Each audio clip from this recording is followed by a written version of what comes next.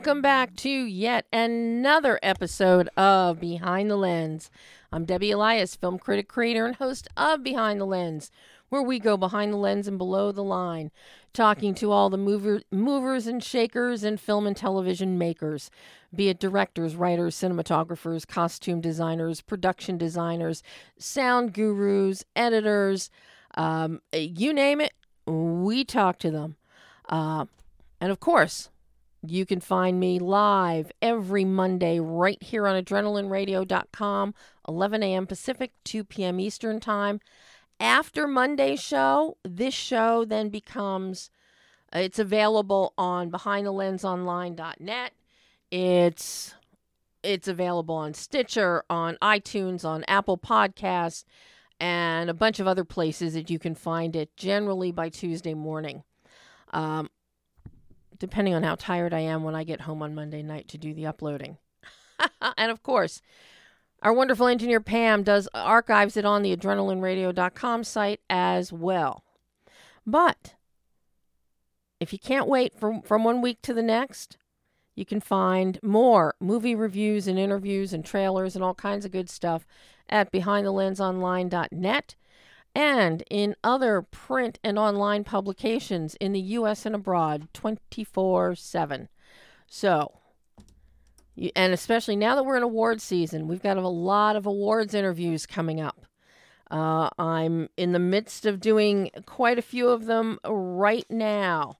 And some, I have to tell you, are potential Oscar nominees. Lawrence Sher, cinematographer of Joker, is one of them. And of course,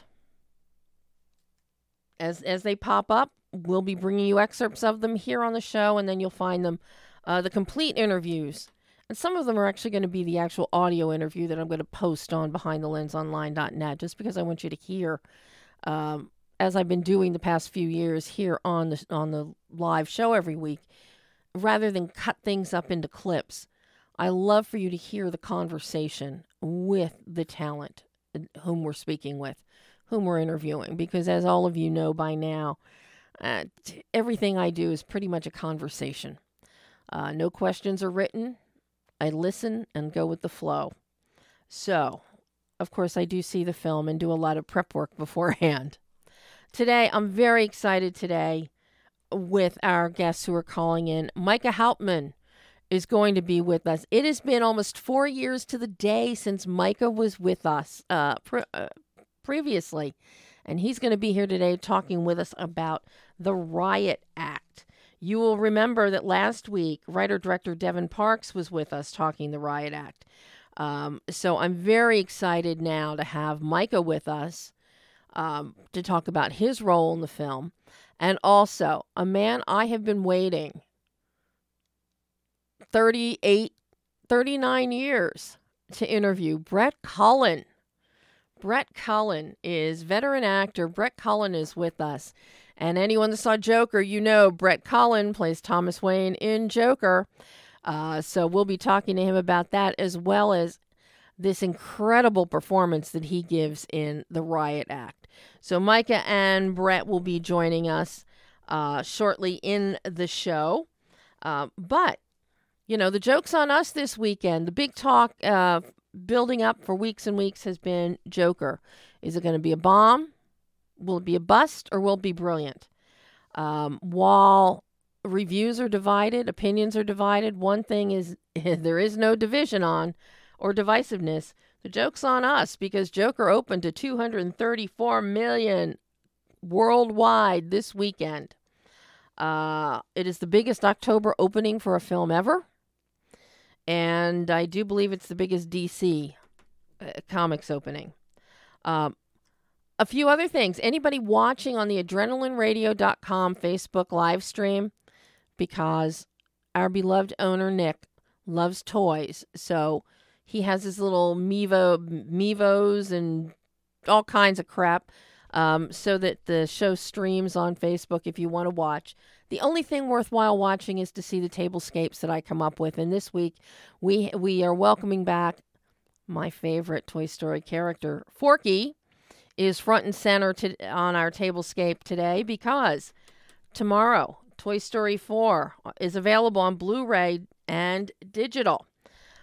So I can't encourage you to get that. Pick it up. See it. Download it. Go buy the Blu-ray because it is truly a spectacular, wonderful film. And of course, Forky is my favorite. And later this week, on Friday, of all things, The Lion King is available digitally this Friday. Blu-ray. It will be available on Blu-ray on October 22nd. But this Friday, you can pick up The Lion King. You can watch it digitally as well and add that to your digital download library. So, before we have Micah and Brett calling in talking about the Riot Act, we're going to talk a little bit about Lucy in the Sky. It opened on Friday in a limited release, directed by Noah Hawley. Interesting film in that it is based on the tabloid coverage and story of 2007 of NASA astronaut Lisa Nowak. And she attempted the murder of a woman named Kathleen Shipman, who Nowak thought was having an affair with a commander whom she apparently was involved with and or had feelings for. It's a story that was it came and went very quickly. The spin doctors for NASA did a great job of remediating that and getting rid of that from the mainstream 12 years ago. But now, screenwriters Brian Brown and Elliot DiGiuseppe have turned that into a narrative feature. And it's very interesting from the standpoint that it really addresses, we watch this character in the film. Her name is Lucy Cola, played by Natalie Portman. We watch Lucy descend into madness. She's apparently with a hypnotic disassociation that's punctuated by obsessive-compulsive manias. It's really interesting the way these emotional gears shift within the character and within the story as we watch essentially this existential crisis and descent into madness. The supporting cast, John Hamm, who is his performance is truly one of the two big ones to watch in this film. The other one, he plays astronaut Mark Goodwin, with whom Lucy is having an affair. And of course, she gets jealous when she catches him with another astronaut. But a real up-and-comer that I can't speak highly enough about, Pearl Amanda Dixon. She plays Blue Iris, Lucy's niece, and she has come to live with Lucy and her husband, who is played by Dan Stevens in one of the most woefully miscast roles he will ever have in his life. But Pearl, she is our eyes and our ears. We are essentially seeing, she's observing what her Aunt Lucy is doing. She sees what other people aren't really recognizing. And it's through her eyes that Noah and his cinematographer, Polly Morgan, take us in to the story and what's happening with Lucy. It's a very sad story, but in that sadness, there is a lot of beauty. It's very interesting in that Noah fluctuates, changing aspect ratios. He goes from widescreen and then brings it into a standard screen format and goes back and forth and back and forth, trying to, number one, make us feel the expanse of being an astronaut out in space with nothing but the stars, and it's limitless and endless. And then when Lucy comes back to Earth, the frame closes in into what we're typically used to seeing as a screen format, not a widescreen, but a regular screen format, to give that closed-in, boxed-in, claustrophobic sensibility she now feels.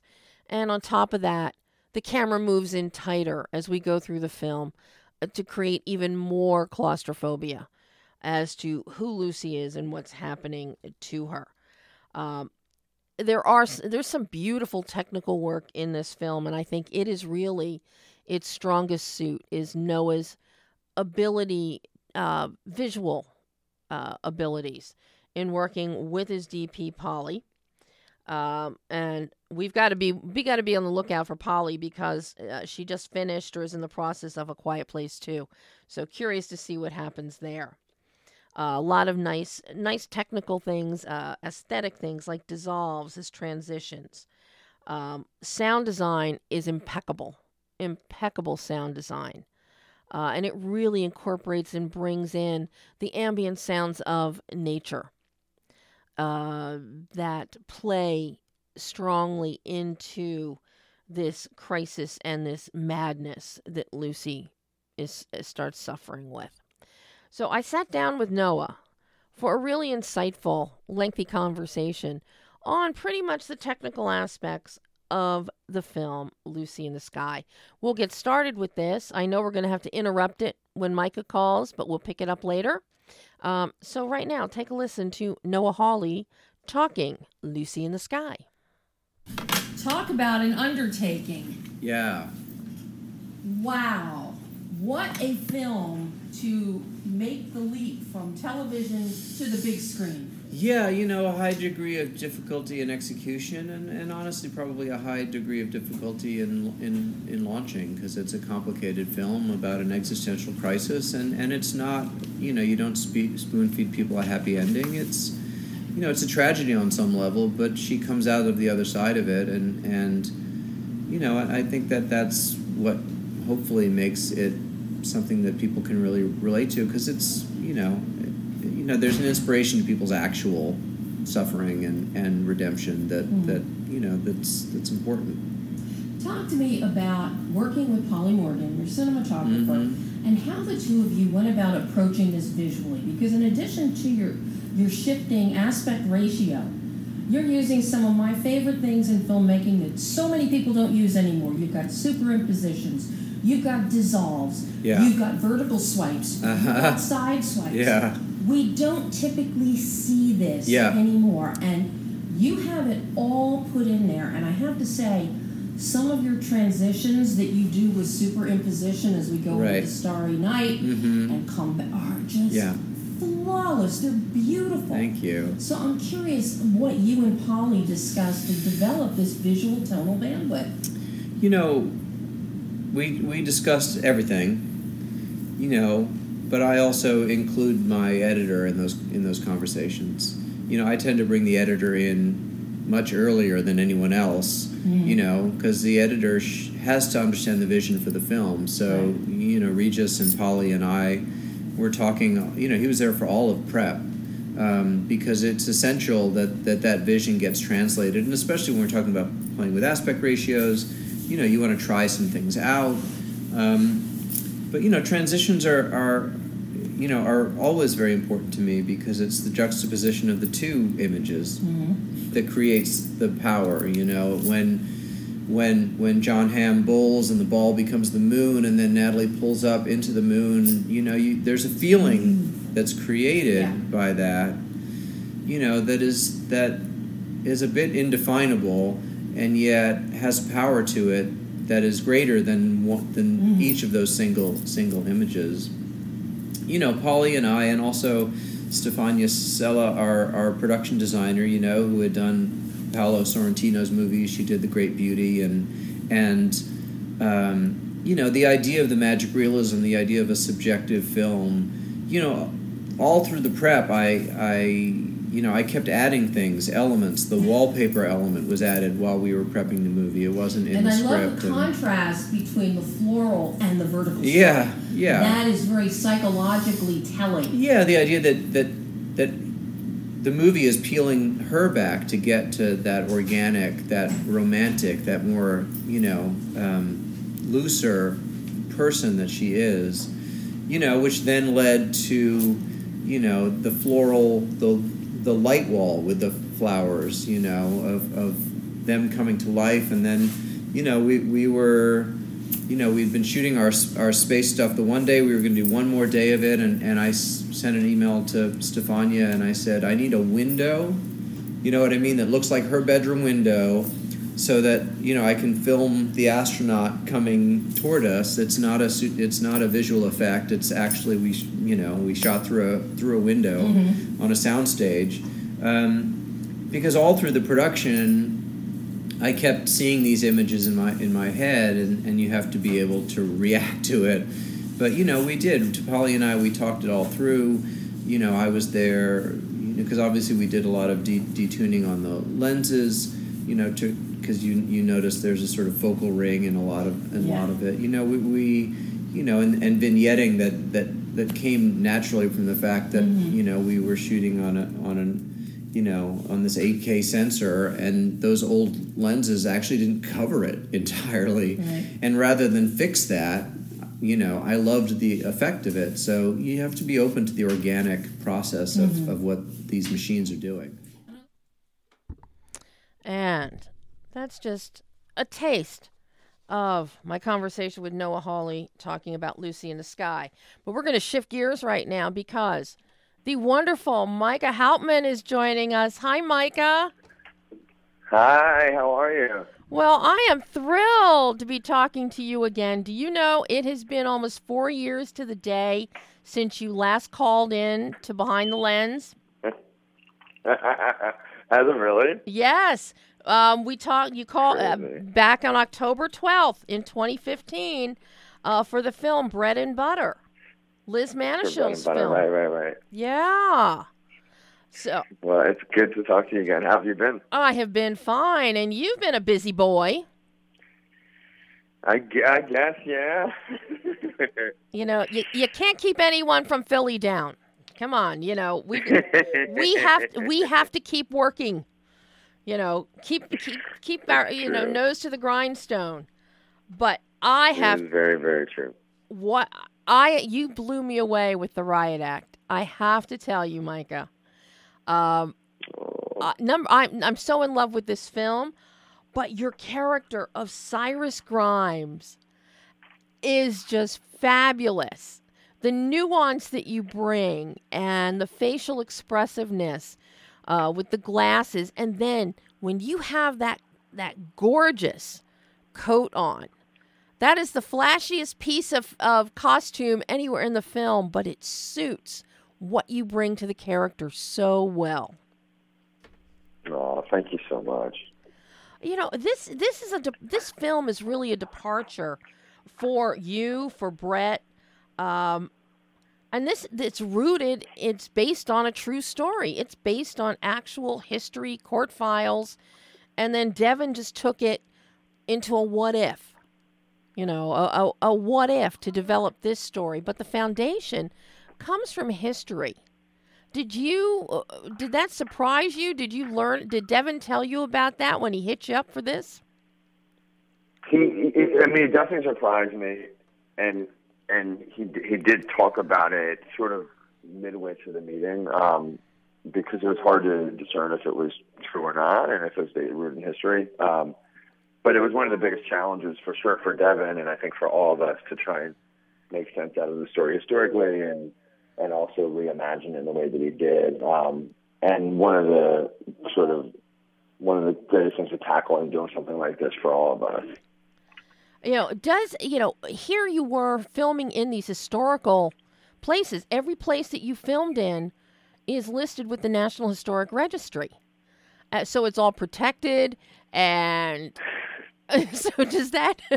I guess there's no spitting on the floor and doing things like that.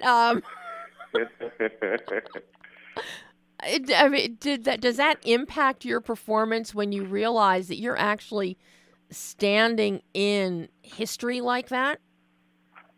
I think definitely. I think in a lot of ways it does.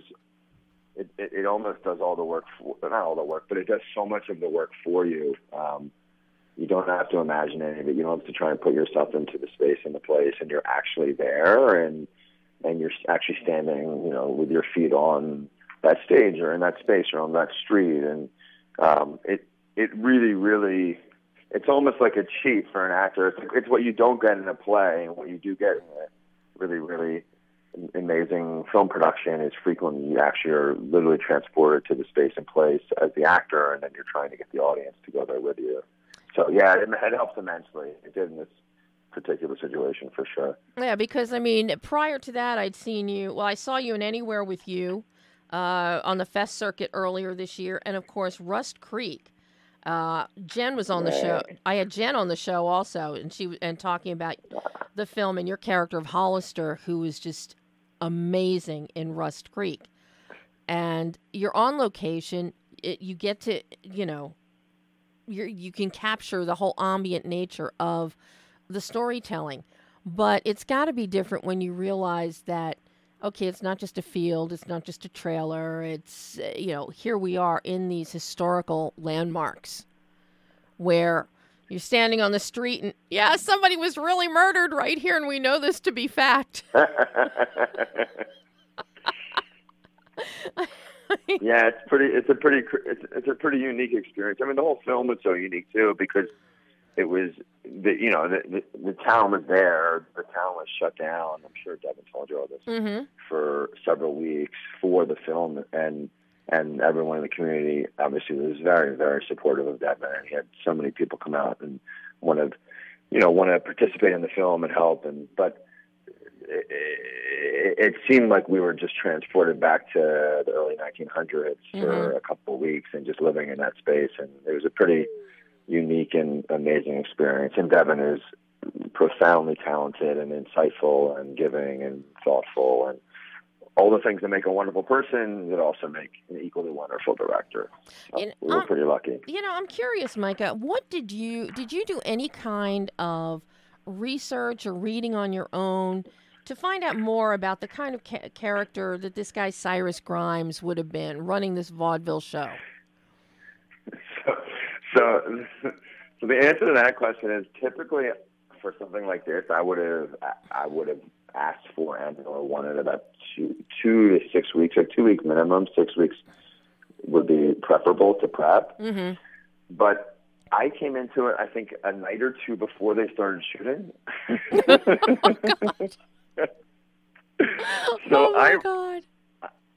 I had a phone call with Devin, and the character Cyrus on the page was originally very, very different than the way we reimagined it. And I told him, I said, honestly, I've never said this to a director. I said, I have no idea why you think I'm right for this character.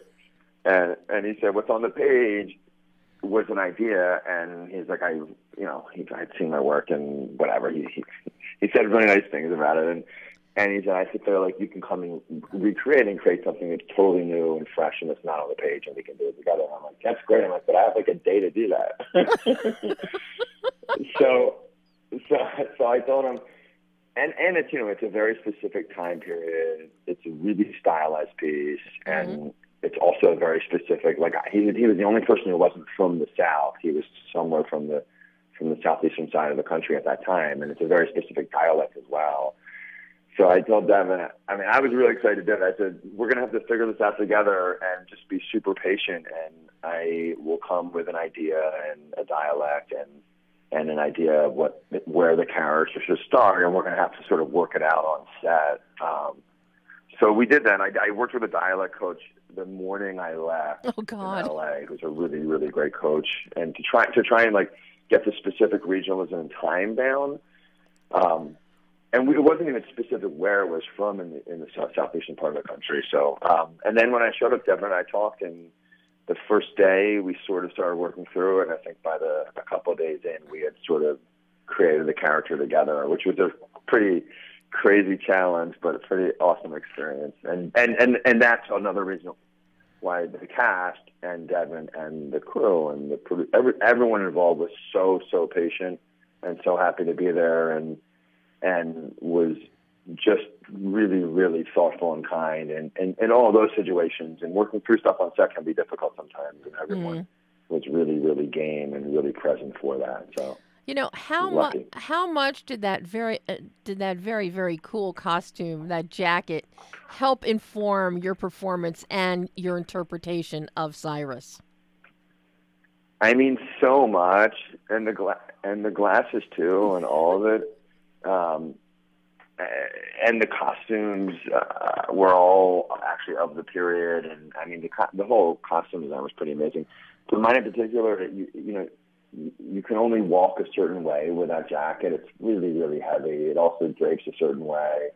You can only sort of stand a certain way, and in some ways, it just like when you put it on, it's like the shell of the character on you, and it informs how you feel and how you walk and how you move and how you can lift your arms and all that stuff without even thinking about that much. So it was immensely helpful. And then you had the cool hat that went with it. It's like I just took one look at this, and you won me over with just one look. I didn't know what to expect with the whole film, but then with this character and then you've got Brett Cullen's character, as Dr. Perot, who, he's in the tails and the white bow tie and wearing the white gloves, and there's you. And I was of a whole different world. You stood out so beautifully, but I'll tell you, you said you didn't know why Devin would pick you on such short notice.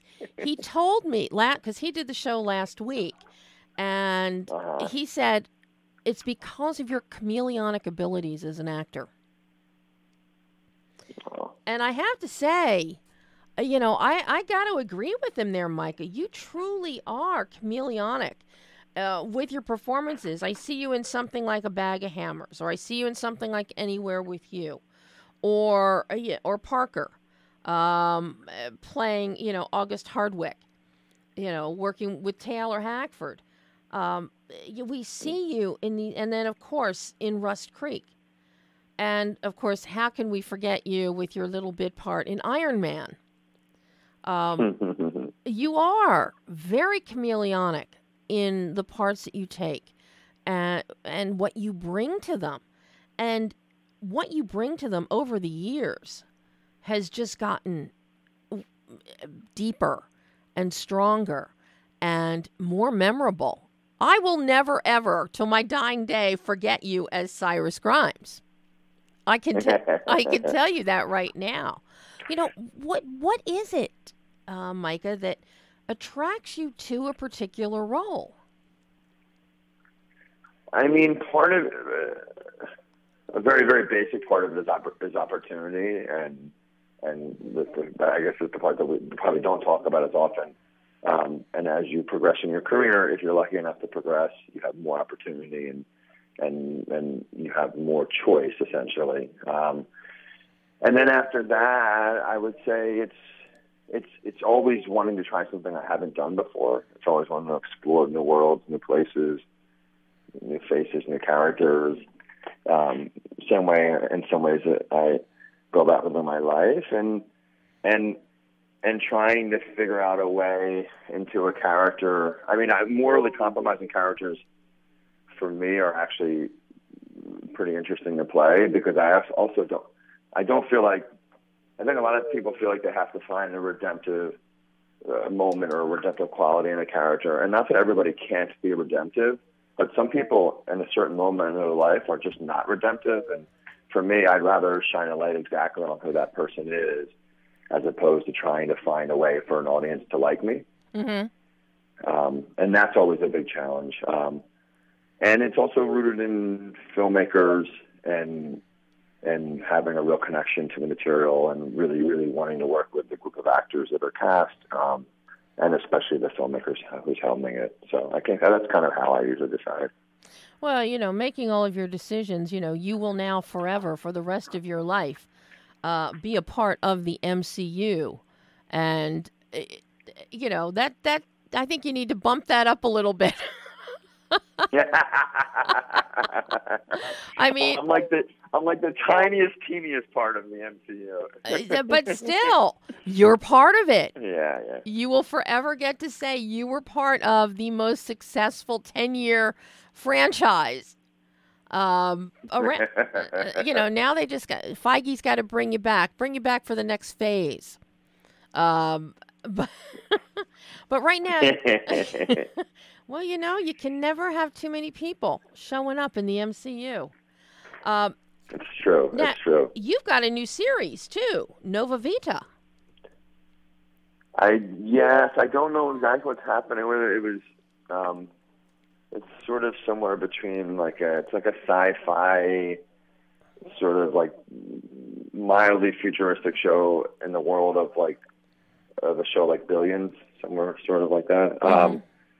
And we shot it last year, the second half of the year, and did all 10 episodes with the same director and shot it all at once, which was a pretty amazing experience. So it was shot as like one massively large feature film, which a lot of streaming services are doing these days. Mm-hmm. And it was independently financed. So I think they're now looking to have it set up somewhere and to find a streaming service or sort of distribution outlet for it.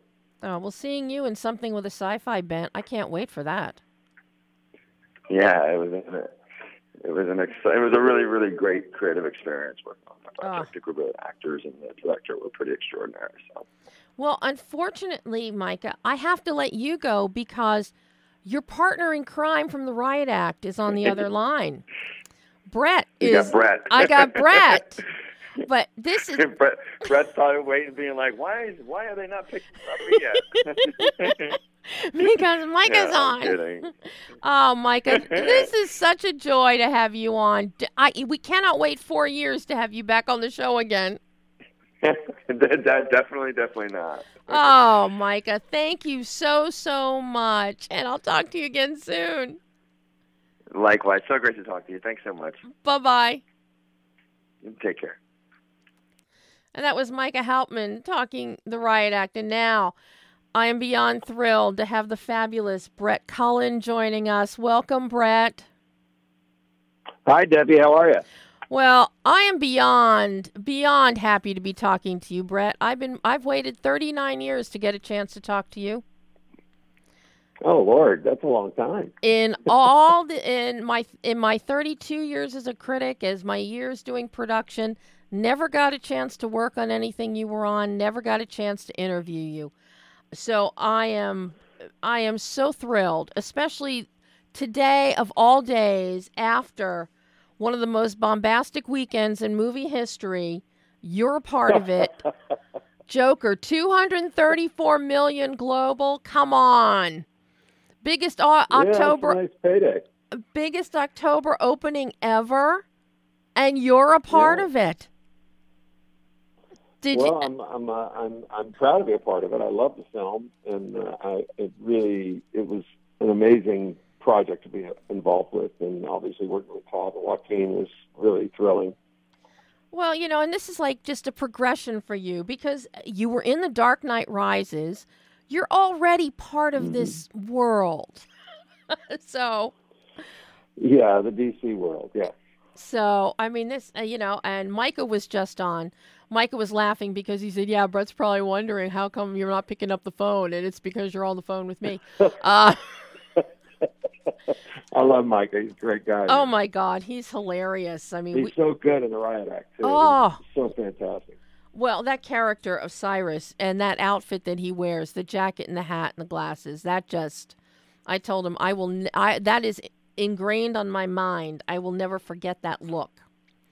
Yeah, it felt like almost like it was Elizabethan. Yeah, which is kind of fit for performers of that ilk in the vaudevillian days back in the early 1900s. So I think that was the costume designer did a great job with that, but they also did. Yeah, and I'm going blank on her name right now, but she's fascinating because she had never done a film before. There's a lot of theater, and she lives in that period in terms of her and her kids wear those clothes daily. Wow. And she makes them. Wow. And I had come off of, I'd been doing like 4 projects, and my agent was like, you got to go, you got to read the script. And I'm like, I'm so tired. I really just can't. And she was like, you're going to read the script and you're going to do this movie. So I read it, and then I talked to Devin, and finally said, okay, let's let's jump in with both feet. So that's what happened. I mean, when I showed up, it took me a couple of days to realize I was in Arkansas. But yeah, it was an amazing experience and a really kind of cool, creative experience to be involved with. Yeah, I mean, I love the fact, and I think this may be the first time you've ever really done something that is actually based upon a historical event. Well, other than 42. Yes. But well, yeah, Apollo 13. That was a start. That's true. That's true. But no, it was an interesting process, and you know, Devin and I laugh about this because there was 2 scenes we were doing where I really felt differently than what he wanted me to do. I was like, I don't think that works, and we kind of went back and forth, and finally I said, all right, I'll do it, but I'm just on record saying I disagree with how we're going forward with this, and it was actually the scene in the theater where I'm tied up, you know, the end, the denouement. Yep. And then I saw the movie, and I walked up to him, and I said, okay, you were right. I mean, he's such a great director and a great guy, and everybody who worked on that, his family and the city we shot in, they were so fantastic. I mean, they just opened their arms to us. You know, what does it do for you as an actor when here you are? This is based on historical truth, court records, testimony, and of course, then Devin takes it off in a what-if scenario. But here you are standing on the actual street where a murder was committed that your character is directly tied to. That has to be either so intimidating or so empowering, or a combination of both. The wonderful thing about working in that town and being on that street and being in the Opera House was the way they kind of created the atmosphere creatively for all of us. Was you literally would put your clothes on and you walk out onto the street and you felt like you were in, turn of the century. Mm-hmm. There was no kind of thing that would bring you out. Occasionally you'd see a car, but they didn't let cars on the street. So that was an easy thing to slip into because you just fell into it. You just felt like you were part of it. And the way the clothes, the way your wardrobe made you walk a certain way, and it just all the visceral aspects of the creative team just put it into a place where you just kind of became who you were. And obviously the historical aspects of it I looked into and had great discussions with Devin about. But it was, to me, it's more about a story about a father and a daughter. Mm-hmm. What happens when a parent makes the wrong choice, and then how that affects his personality and how he treats everyone else around him. Mm-hmm. Your take, and then obviously the opium. Well, yeah, that might have a little something to do with it, Well, that's how when most people who have drug addiction problems are suffering from something else. And something else happened in their life that caused them, or they just have the gene that's there. I don't think the doctor did. I think it was more about covering the pain and the loss that he felt and the mistake that he had made. Mm-hmm. Your performance as Dr. Perot, it's a very pensive performance. And I've got to say, Travis Joyner, the cinematographer, does an amazing job with some close-ups of you and some of your most contemplative and pensive moments of regret, fear, really captures an intensity that you bring to the role. And it just is so compelling watching you in this character, because then you also turn on a dime. But the whole time, you maintain your upper crust social status. And I found it so interesting watching you. It's a weird kind of... That was one of the things I struggled with a little bit when I first got there, was what's going on emotionally with him. And to be that powerful of a man, but also to feel the fear and the anxiety and I guess the doubt of whether what's real is real and what's not is not, and what is he experiencing. And to me, that was probably the most challenging part for me. But I want to say one thing. Travis I mean, I worked with Sven Nykvist, Bergman's DP, Mm-hmm. and this guy could stand right next to him. My wife saw the trailer and went, "Who shot this movie? It's amazing." Yeah. And I went, "I know. This guy was amazing, and he's a local in Arkansas." No. So I just thought the world of him. Oh, I mean, the film is beautiful, and it belies being a low budget, no budget indie, as I like to refer to them. This really looks like a multi-million-dollar film on every level. Yeah. But it does.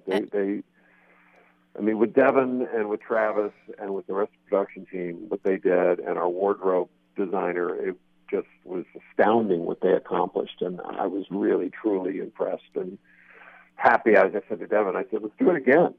Yeah. I'd love to work with you again. I mean, this collaboration, the result is just amazing. I mean, even down to Kevin Croxton's scoring is just, it's beautiful. Yeah, everything about it, in my mind, it just kind of rolled into one beautiful experience. And, the interesting thing is, I had talked to Devin on the phone because I was in upstate New York doing a series, and I was exhausted because it was Shakespearean. I mean, it was like I had 6-7 page monologues in this thing, God. and it was privately financed. It hasn't sold yet. But I was there, and I can't, and as I said, I was really tired, Mm-hmm. and I showed up. I remember I got my trailer and was just standing there going, "Where am I? How did I get here?" And there was a knock on the door, and there were all these young students that they used as PAs that are in, like communications departments or theater Mm-hmm. departments in the local area.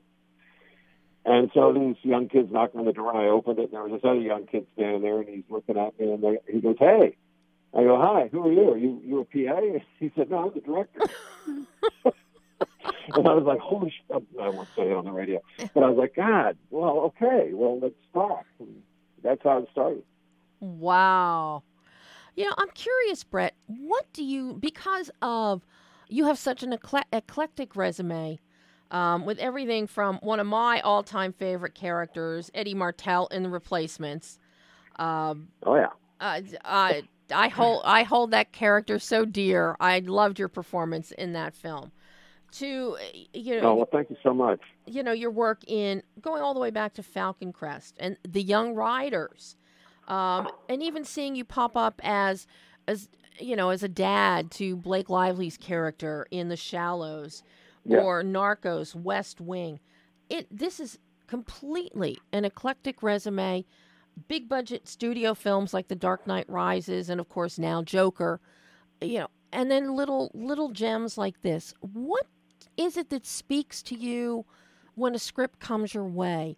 What is it you look for before you say yes to something? Well, there's several sort of criteria that are met. One is, can I pay my mortgage? That's and good is one. there any money that because this is a business, and I have to, I have a daughter and a wife and a beautiful house, and I live in Venice, California, and I got to, people assume all actors are just rich, and we're not. We make a living, and that's what I've always sort of been as a journeyman actor. But when it comes down to something like this particular project, you look at whether you want to play the role, whether, you can afford to do it if there's no money, and two, if, the creative team is someone you want to work with. And then you go to the script, which is obviously the first thing you look at. Mm-hmm. Now, I was so tired, and my agent was saying, "I want you to do this. I really want." And I said, "Why?" She goes, "It's a little bit out of your wheelhouse, which I like doing, which is probably why I have the resume that I have." Mm-hmm. But in this particular project, it was a situation where I read it, and I said, "Why do you want me to do this?" She goes, "You've never done anything really like this, and I think you should." And I really love the casting director, and I just think you should, jump on. And so I read it, and I loved it, and I said, "Let me have a conversation with the director," and I did, and I was on board. Wow. And Brandon Keener, who I worked with, and Micah, and Lauren, and Connor, and, the whole cast. But, Brandon's wife was the casting director, and she's a big casting director out here in Los Angeles. And my agent really respects her and said, "I respect her taste, and I think this is going to be a good movie." So that had a whole lot of play in it as well. And boy, oh boy, were they all right. because it is a really good movie. Well, thank you so much. I'm really proud of it, and I'm just thrilled you love it. It truly, from every level of the production to the performances, and I have to say, your chemistry with Lauren Sweetser, who plays Dr. Perot's daughter of Allie, that is, that is so true to life as a father-daughter at odds with each other. Yeah, well, I have a daughter, and I know that relationship, and you go through those phases in your life with a child where we're really close, and then like through the high school years, she and I really butted heads a lot. My wife was sort of her defender, and now we're really close again. And it's I never had anything like, obviously, shooting a man. No, true. Who my daughter was in love with, but I understand the relationship, and it's an interesting story. When I was young and was coming out of the University of Houston, my mentor, Cecil Pickett, looked at me one day and he goes, Brett, when you're in your 40s, you won't have to work so much. And I was like, oh, I'm going to be successful? And he went, no, I mean, you'll have life experience. And as an actor, it's when you're 24, trying to remember, do some really heavy emotional scene, you're trying to dig up stuff, and you don't have the experience that you do when you're 40 or 50 because you'll maybe lost a parent or a sibling or a child for that matter, and you've been married, you've had the joys of growing up in the world you live in, so you can pull on that creatively. And that to me is I love my daughter more than my own life, and the same way I felt about Lauren, as a character, is like, I can't believe I've lost my child, and of course lied about it, saying she was dead. Yeah, I mean, the two of you together, there are some actors, okay, they play opposite each other, but as you know, okay, the chemistry just fails. It's not there. It's not resonant, not believable. But there is never a minute with the two of you on screen that you do not believe that you are father and daughter. Oh, well, that's wonderful. Thank you so much. But I give credit to Lauren because she's such a fantastic actress. I'm curious. And what's fun was because, after we did the movie, I was in Arkansas doing True Detective, and she called me or texted me and said, hey, I'm going to be in True Detective. And I was like, you are? Who are you playing? And she goes, I don't know. They won't let me read the script. But she ended up playing a very iconic role in the mini series, I guess it's called, or the limited series. Yeah. And she's just so talented, and I just adore her, and she's also smart enough to be able to produce this movie with Kevin. Mm-hmm. I'm curious because I have lots of love for almost everybody that worked on this. I mean, the makeup and hair people still text me all the time. Well, we were a family. Look, you looked mighty fine in this film, Brett. Mighty fine. So. Well, thank you very much. At my age, that's a compliment. And in the tuxedo, the tails with the white bow tie and the gloves. Oh yeah, very fine. I just needed a cane. You hearken to the golden age of Hollywood. You take a look at a Cary Grant or a Clark Gable and how they would go to awards affairs and things, and that's how they would look. So that was the old days. That was when class meant something. Yes. I'm curious, Brett, because of the fact you have now been in this business for a number of decades and you've seen it change. When you started out and you were doing Falcon Crest or the Chisholms, that's when VHS was around. And we still had very limited television channels. Cable was still in its very, very infancy. And now we have all these streaming platforms and a multiplicity of cable channels. Cable programming has been dominating award shows and on both the big and small screen. So I'm curious, has this impacted your career at all? Does it give you more opportunities or does it preclude you from things because of the tenor that some of them take? No, it creates more opportunities for you. The difference is, I'm going to go inside. There's planes flying over my head. So it's hard to hear. I got the Santa Monica Airport near my house. The thing that's different about, there's more opportunities. As a young actor today, if I was my daughter's age, and she's an incredible actress, what she has to deal with versus what I had to deal with is an entirely different animal. Mm-hmm. What's going on right now is, I'll give you an example. Let's say I did West Wing, Mm-hmm. and then you get paid a certain amount of money, and then generally that used to be rerun in the summer, right? And you get half your paycheck basically for the first rerun, and then the next time it's rerun, you get half of that. Then you also have your foreign sales. So let's say, just get in a number, if you're making $10,000 doing a guest shot, you're going to make 15 probably, and then the foreign sales will bring in another chunk of change. So you'll end up making about $20,000. Mm-hmm. In streaming, when you get hired and they say, okay, we're going to pay you this much money, that's it. It's sort of a buyout. The only thing you do get money from is from rentals. Mm-hmm. But like I got a check the other day from Narcos, and I was shocked. I thought there weren't residuals. And they said, no, it's from rentals.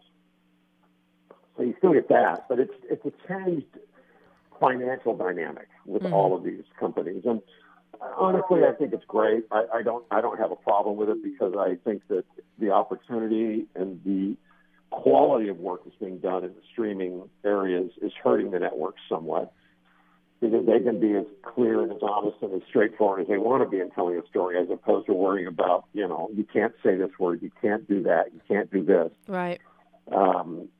So I find it exhilarating. Mm-hmm. Do you think that? But other than that, it's just, there's jobs. You want jobs. You want to work, and you want to practice your craft and get paid for it. And that's the whole goal. Do you have a preference between doing television or film, or is it all kind of the same? Well, I mean, the nice thing about, like, for instance, a big movie like The Joker is, the amount of money you quoted it made worldwide. I mean, that does sort of roll into your residuals. Mm-hmm.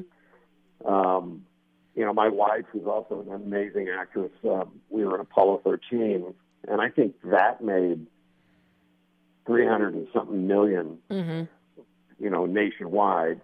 And the residual checks we had were phenomenal. I mean, we probably made 4 times more on residuals than we did on our actual salary. Yeah. And so that's a lovely thing to have. That's why you like those movies. Television, like I'm doing The Blacklist right now. I'm doing 5 episodes for them, and I did the finale last season. And that will, I'll get residuals on that, and I'll also get foreign sales on that, and they turn that around and sell it into syndication. You get some money. So, that's how you kind of gauge stuff like that. Mm-hmm. What is that noise? There's a beeping going on in my house. Uh-oh. Who set I'm off having all these noises around me while I'm on the radio. Who set off the fire alarm? Yeah, I got to quit smoking those cigars. But yeah, I think it's an exciting time. I think it's also got to be worked out somewhat with our union, and I think Netflix just made a deal with SAG, so they just have to make sure that they take care of people so that we can have a living wage and we can make a career out of being an artist.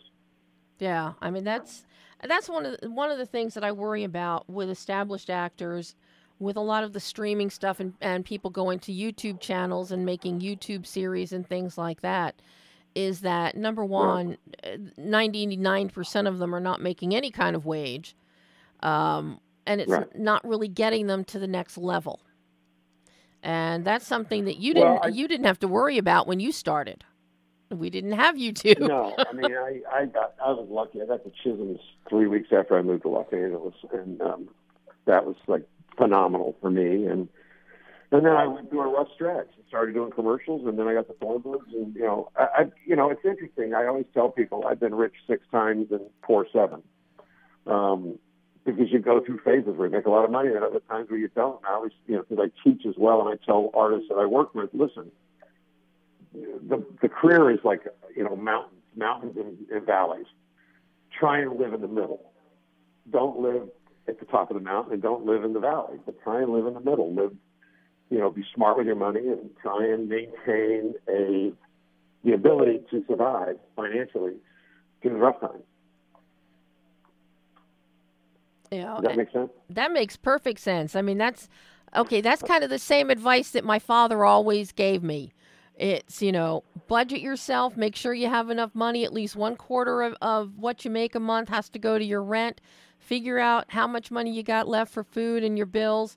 And then if you have to, you've got to adjust from there.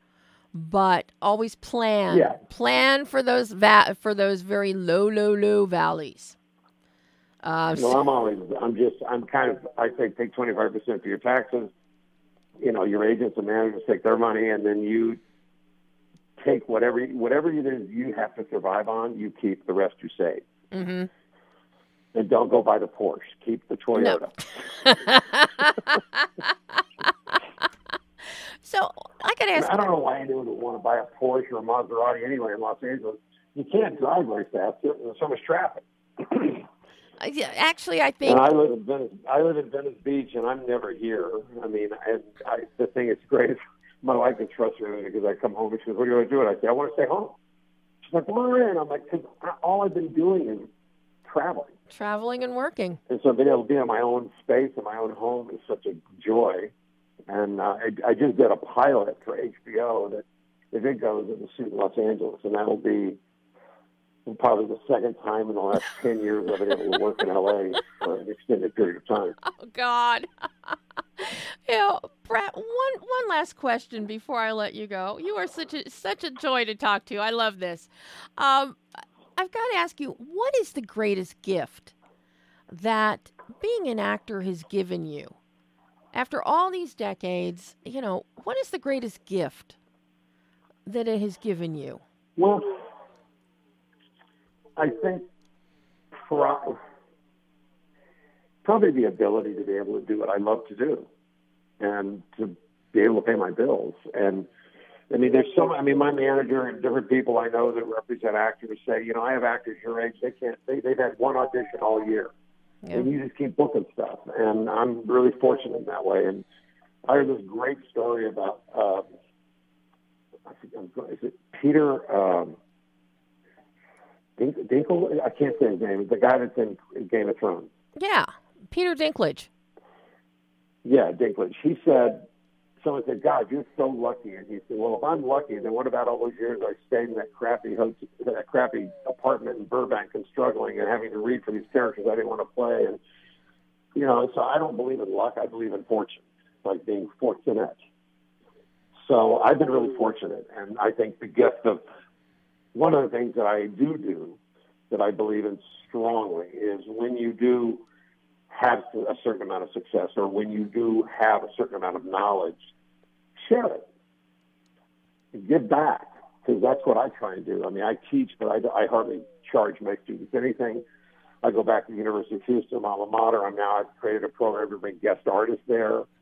So we can share, and then most of them are friends of mine or people I've worked with, so that we can share the knowledge we have and what we've gained with students who are like chomping at the bit trying to figure out what happens when I leave here. Yeah. What is the real world like? So that's probably the biggest gift is my ability to be able to go and help other people and teach and to explain to them, there's 1,000 guys reading for this role, and you better work harder and do everything you can, and it still doesn't mean you're going to get the part, but at least you'll be more prepared than everyone else. And they'll remember that. And they'll gain more experience and know what to do or not do next time. Yeah, well, auditions, I still audition, and I like auditions. Most actors hate them because, to me, it's the ability or the opportunity for me to stretch my artistic muscles. And then I tell my students I don't really audition, and they say, "Well, you don't have to." And I said, "Yes, I do." They said, "Well, what do you mean?" I said, "I don't audition. I go in to perform the way I'd like to play the role." And, pretty much, if I was a baseball player, I'm batting 500-600. I do pretty well in that because I really enjoy auditioning. Well, here's to you to keep knocking it out of the park, Brett. Well, thank you so much. It's an interesting time right now. Well, this has been an absolute joy and privilege to get to talk to you. And everybody needs Well, it's been everybody. my honor as well. So let's do it again sometime when we have something else to talk about. Oh, you've got enough stuff going on, so I'm sure we will. And I'll keep my fingers crossed I'm for that hoping this pilot HBO. goes. I'm doing this pilot with Adam McKay it's called Showtime, or I don't know what the title's going to be, but it's about the Showtime when the Lakers drafted Magic Johnson. Oh. This is John C. Reilly and me and Jason Clark. Oh, my God. Oh, my God. That sounds like a blast. Yeah, no, I just finished it, and I have to go back. I'm waiting to find out from New York when I have to fly back for the Blacklist, and it's going to be sometime this week. Which is why I couldn't talk to you last Monday, and Devin did, because I was on location. Oh, and that was absolutely fine. I get it. I get an email from Annie, and she's like, "Okay, Brett's shooting, but Devin's going to do." I said, "Okay, fine. Whatever works for Brett." Well, Devin, that's a great conversation. That guy is so smart. I just adore him. I really do. Him and his wife are just the best, and I've even tried to get her hired as a production designer on some other movies. I'm just big fans of theirs, and like I said, they're young and they're smart and they're very intelligent and they're very creative, and I'd love to work with them again. Oh, and given what we see with the Riot Act, I want to see this collaboration between the two of you again. I really do. Yeah, no, I'd look forward to it. I'd love to do that. Oh, Brett, thank you so much, and we will talk again soon. Okay, well, you take care and have a nice Monday, and I'm going to try and find out when I have to go to New York. Terrific. Thanks, Brett. Bye-bye. All right, take care. Adios. And that was Brett Cullen. Off my bucket list. I have, for all these years, never got to work with him on any sets, any productions, never got to interview him until now. So all good things do come to those who wait. See Micah in the Riot Act. It's fabulous. A fabulous, fabulous film. And go see The Joker. Add to its coffers. We will pick up more of Lucy in the Sky next week, along with some other fun stuff. And, we actually have director Nancy Goodman next week talking about her film Surprise Me, which is generally what half of Behind the Lens is every week anyway. So, until next week, I'm Debbie Elias. This is Behind the Lens.